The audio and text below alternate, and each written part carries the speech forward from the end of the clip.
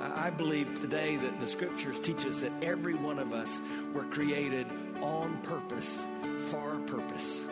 The God of the universe created you on purpose, for a purpose. Welcome to The Barnabas Effect with Paul Purvis, Senior Pastor of Mission Hill Church, a multicultural, multi-generational, multiplying church focused on shining the light and love of Jesus like a city on a hill. You're invited to visit any of the 3 locations in Temple Terrace and Tampa. For information and locations, visit missionhill.org. That's missionhill.org. Now, with today's message, here's Pastor Paul Purvis. If you have your copy of God's Word, turn to Acts chapter 13. Acts chapter 13, and that's where you'll dive into the scriptures with me today. Acts chapter 13. I want to remind you of this simple truth. The Christian life was never intended to be about a destination. It was never intended to be looked at as if I'm moving along and I pray a prayer and now I get to go to heaven. No, the Christian life is about a continual journey where we're being transformed into Christ's likeness. It's about advancing for God and advancing with God. So my question for you today is simple. Are you advancing?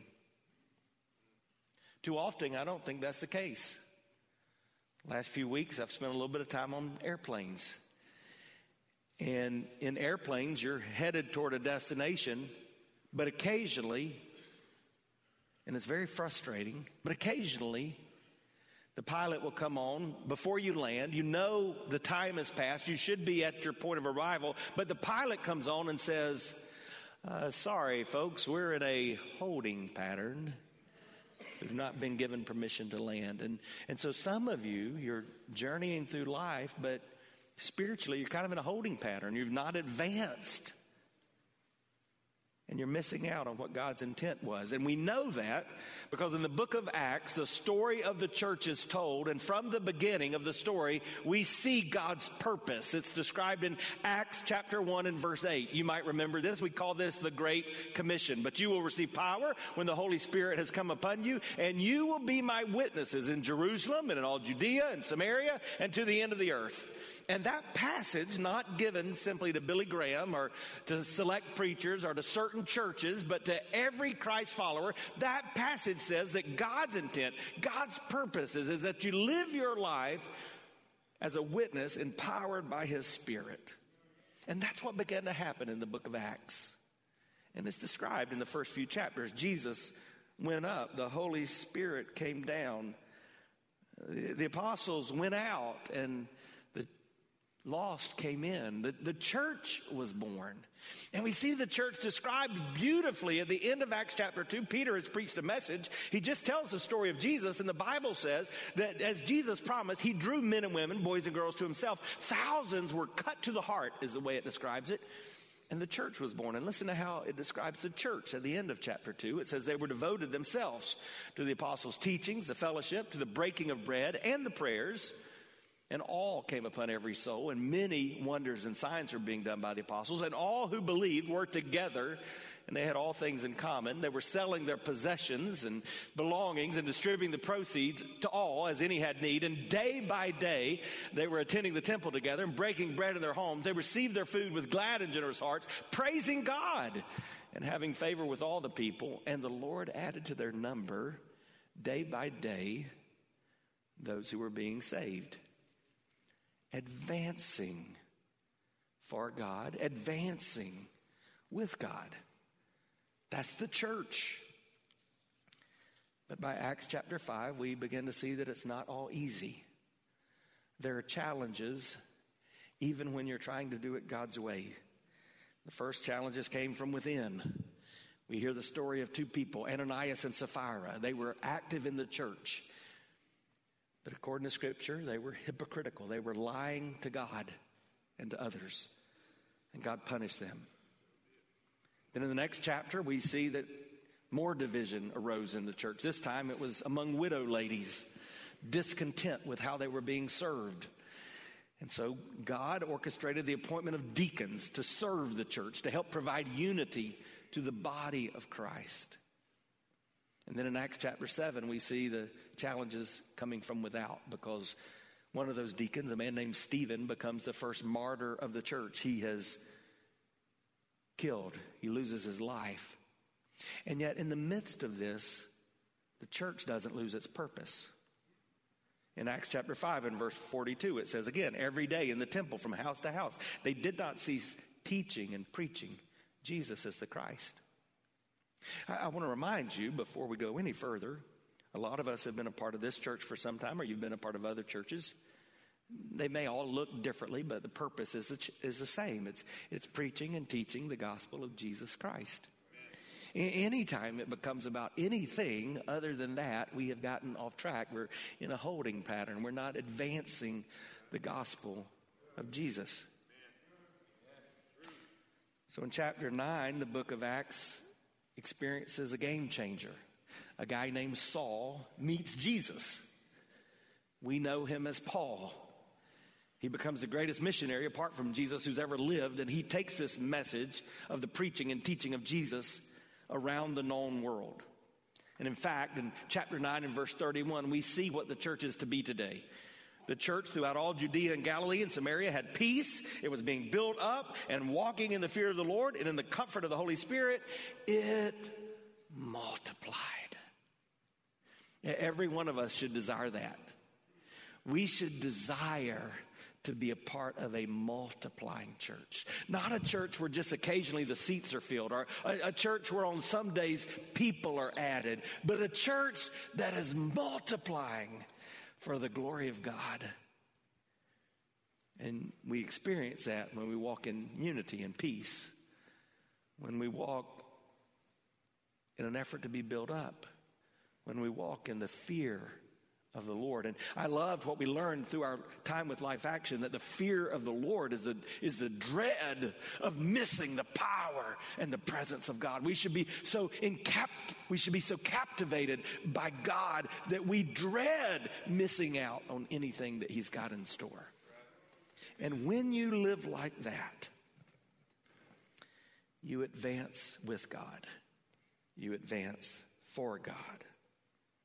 Today, as we begin this study, continuing in the book of Acts, we're going to talk about advancing with purpose and advancing with joy. How do you advance in such a way that it's clear you're living your life on purpose and full of joy? I believe today that the scriptures teach us that every one of us were created on purpose, for a purpose. Think about that just for a moment. The God of the universe created you on purpose, for a purpose.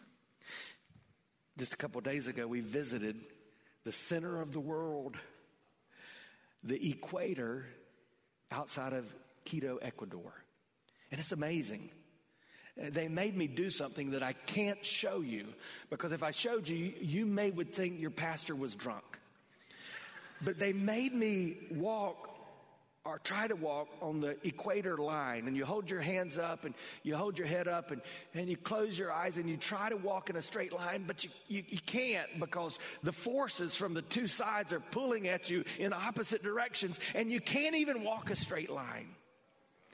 That's how purposeful God was when He created this planet. Think about how purposeful He was when He created you. In Acts 13, we see the benefit of a person who lived their life on purpose. In verse 36, Paul, in the midst of his message about Jesus, tells the story of David. And this is what he says. For David, after he had served the purpose of God in his own generation, oh, that could be said of me. Oh, that could be said of you. After they served the purpose of God in their generation. There's a central truth I want you to understand today. You will never fulfill God's purpose for your life if you don't make a decision to live your life on purpose. It's like anything else in your life.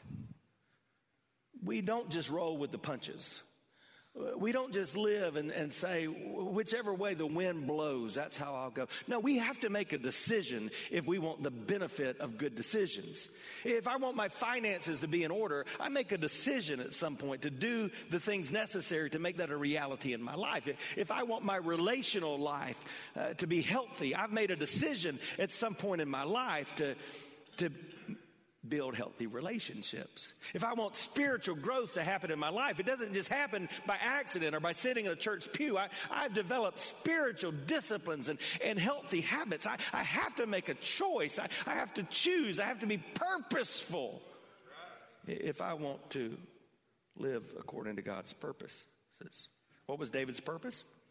Well, he tells us in verse 22, when they had removed him, he raised up David. When they had removed Saul, God raised up David to be their king, of whom he testified. The Holy Spirit of God said, I have found in David, the son of Jesse, a man after my heart who will do all of my will. And that's, I believe, our purpose. Our purpose is not to be perfect, because in David we certainly did not see a perfect man.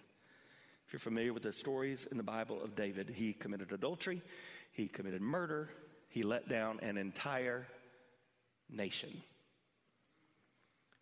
And yet, even after his death in the New Testament, the Holy Spirit of God describes him as a man after God's own heart. Our purpose, to know God intimately, to be after his heart, and to live according to his will, to make him known in this generation. I've thought a lot about purpose in these last couple of weeks. I thought about that as I sat by my dad, non-responsive, not knowing if he would make it through the night each day in the hospital. I would take his hand, and I'd usually be just he and I in the room, and I would lean over his bed, and I may say something like this: Hey, Daddy, I love you. I want you to know you're my hero. You're my mentor. Man, you're my first and really my only pastor. You're a great husband. You're an awesome daddy. Dad, do you realize how many pastors you've invested in? You know how many men are in ministry because of you? Dad, do you know how many lives are changed forever because you faithfully preached God's word for over 50 years? I believe you heard me. And it made me think about how I want to be remembered. It made me think about, am I living my life purposefully? This week we were in Ecuador, and really for the last 30 years or so, I can't hear about the country of Ecuador without thinking about a man named Jim Elliot. You may know that name. He was a young missionary along with 4 other young missionaries, young husbands, young fathers who set about to reach the Huaorani Indians in the jungles of Ecuador. On January 8th in 1956, the Auca Indians of the Huaoranis, the very people he was trying to reach with the good news, the positive message of Jesus Christ, they took his life. They killed him. And so you think, all right, was this guy living on purpose? Was that a part of God's purpose? Well, all I know is now, all these years later, more than 50 years later, just listen to some of the ways that Jim Elliot is remembered in his own words. These are some of his quotes. He is no fool who gives what he cannot keep to gain what he cannot lose. I love this one. I try to live by this. Wherever you are, be all there. Live to the hilt in every situation you believe to be the will of God. Or how about this one? Wow. When it comes to the time to die, make sure all you have to do is die. Make sure there's no unfinished business in your life. Or maybe this: God always gives the best to those who leave the choice to him. Jim Elliot. You would think after seeing 5 missionaries killed trying to reach these people, that tribe would remain unreached. But that's not the case, because Jim Elliot's young widow, Elizabeth Elliot, as well as a sister of one of the men who was killed, the pilot that flew them into the jungle, a man named Nick Saint, his sister named Rachel, went back into that village and began to demonstrate the love of Jesus and explain that those men had been there not to hurt but to help those Indians, and many of them came to Christ. Today, it's still a dangerous part of the world, but this week I got to meet this young man who came about 5 hours in a canoe through the jungle to be a part of our conference, and he's pastoring these Huaorani Indians today because one man lived on purpose 60 years ago. Are you living on purpose? Are you advancing for God and with God? Hi, I'm Paul Purvis, the lead pastor of Mission Hill Church right here in Tampa Bay. Thanks for taking the time to listen to today's The Barnabas Effect. It's a ministry intended to encourage, equip, and empower you. You may not know this, but this ministry is made possible because of the generosity of listeners like you. We are able to be on the air because listeners like you are gracious and give to this ministry. Would you consider making a gift today? It would be our honor to send you a gift, a resource, as a result of your gift of any size. And you can make that gift by going to missionhill.org and clicking on the banner that says The Barnabas Effect. That will direct you to a simple way that you can give right there online. Thanks again for listening to The Barnabas Effect today. And now we continue with our message. How do you do that? How do you live on purpose? How do you discover God's purpose for your life? Well, I think according to Scripture, that's pretty simple, actually. You look for God at work and you listen for God's voice. And that's what we see in the book of Acts as the kingdom of God advances through people, not unlike you and me. These were not saints. These were sinners who had come in contact with the forgiveness and the grace of Jesus. And as a result, they changed their communities. They rocked their worlds.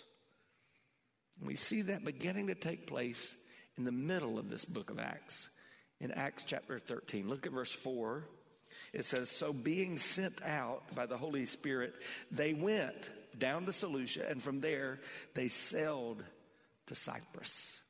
It's describing Paul and Barnabas, and we looked at this passage a number of weeks ago, but what it's describing is how the move of God continued. In this room, Rudy preached on that, and he talked about the wave and how God continues to allow the wave to rise through you because the gospel came to you on the way to someone else. And that was the move of God at work. And so Paul and Barnabas, who had followed Christ, now they've sensed God sending them out. How do you do that? Well, you begin to understand that God is at work all around you. You just notice His presence and you join Him in His work. It's the old principle we were taught in Henry Blackaby's Experiencing God. Look for where God's at work. And just get in on it. Get involved. Join Him in His work. Are you doing that in your life? In your neighborhood, in your office, in your classroom? Or are you looking where God may be at work and join Him in His work? He's at work at all around us. But even when God's at work, we face challenges.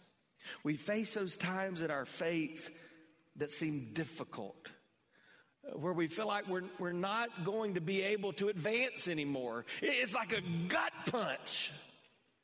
We were doing good and we were walking along in our faith, and then all of a sudden something happened. Maybe it was that call from the doctor, or maybe it was that call from the boss saying you no longer have a job, or maybe it's when you opened your bank account and realized, what happened? Or maybe it's when you had this friction in a marriage or this other relationship challenge, and all of a sudden this faith, which in the moment had seemed real and vital and growing, all of a sudden begins to feel dead and dark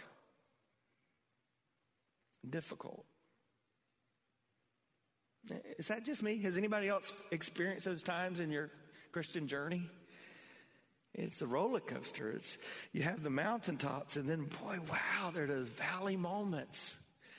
And that's what happened here instantly. Did you hear that? Instantly. As the Apostle Paul begins this very first missionary journey. Look at verse 6. So when they had gone through the whole island as far as Paphos, they came upon a certain magician, a Jewish false prophet named Bar-Jesus. Now, they were in this island called Paphos, and they come across this false prophet. So we know it's trouble. But it shouldn't be surprising because Paphos was an island of trouble. In fact, historically, we're taught that women who grew up on this island at some point in their life would serve time as a temple prostitute. That was a requirement of every woman on this island. What does that mean? They would literally stand outside of this false god's temple, and they would sell their bodies. And the proceeds from that would not go in their pockets, but would go in the coffers of this false religion. Every woman, that's Paphos. That's where God sends Paul and Barnabas first. And so they come in contact with this false prophet. And notice what takes place. He was with the proconsul, Sergius Paulus, a man of intelligence, who summoned Barnabas and Saul and sought to hear the word of God. But Elymas, that's the magician, for that's the meaning of his name, he opposed them, seeking to turn the proconsul away from the faith. Don't raise your hand, but I wonder how many of you have been seeking to do the things you felt like God was calling to do. You were seeking to live on purpose, but you faced opposition. Whether it was literally in the form of another person or whether you felt like you were just facing spiritual battles. But Saul, who was also called Paul, filled with the Holy Spirit, looked intently at him. In other words, he didn't back down. He didn't turn away. He didn't fear him. And he said, "You son of the devil." That's pretty direct. Be careful how you use that, but you might want to put that in your gun. "You son of the devil, you enemy of all righteousness, full of all deceit and villainy, will you not stop making crooked the straight paths of the Lord? And now, behold, the hand of the Lord is upon you, and you'll be blind and unable to see the sun for a time." And immediately, mist and darkness fell upon him. He went about seeking people to lead him by the hand. And then the proconsul believed when he saw what had occurred, for he was astonished at the teaching of the Lord.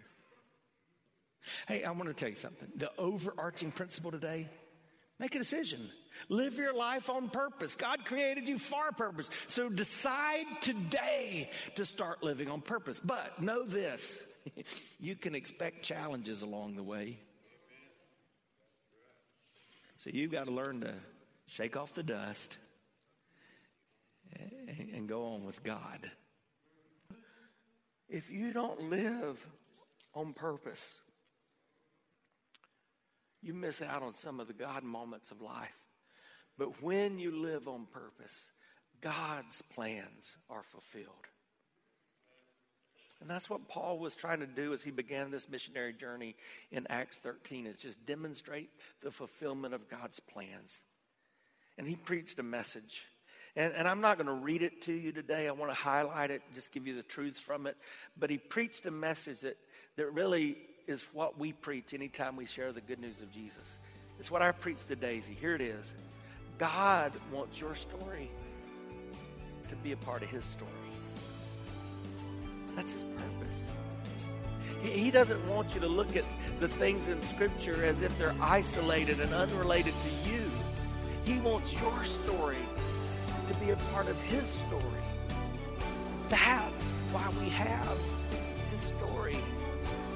You've been listening to The Barnabas Effect with Pastor Paul Purvis. The Barnabas Effect is here to provide listeners like you with biblical truth and spiritual encouragement. But it can't be done without your financial support. Go to missionhill.org and click on the Give tab. Your financial support helps us reach those seeking truth about God and themselves. Thank you for giving at missionhill.org. And join us weekdays at 9 a.m. for The Barnabas Effect with Pastor Paul Purvis on Faith Talk AM 570 and 910.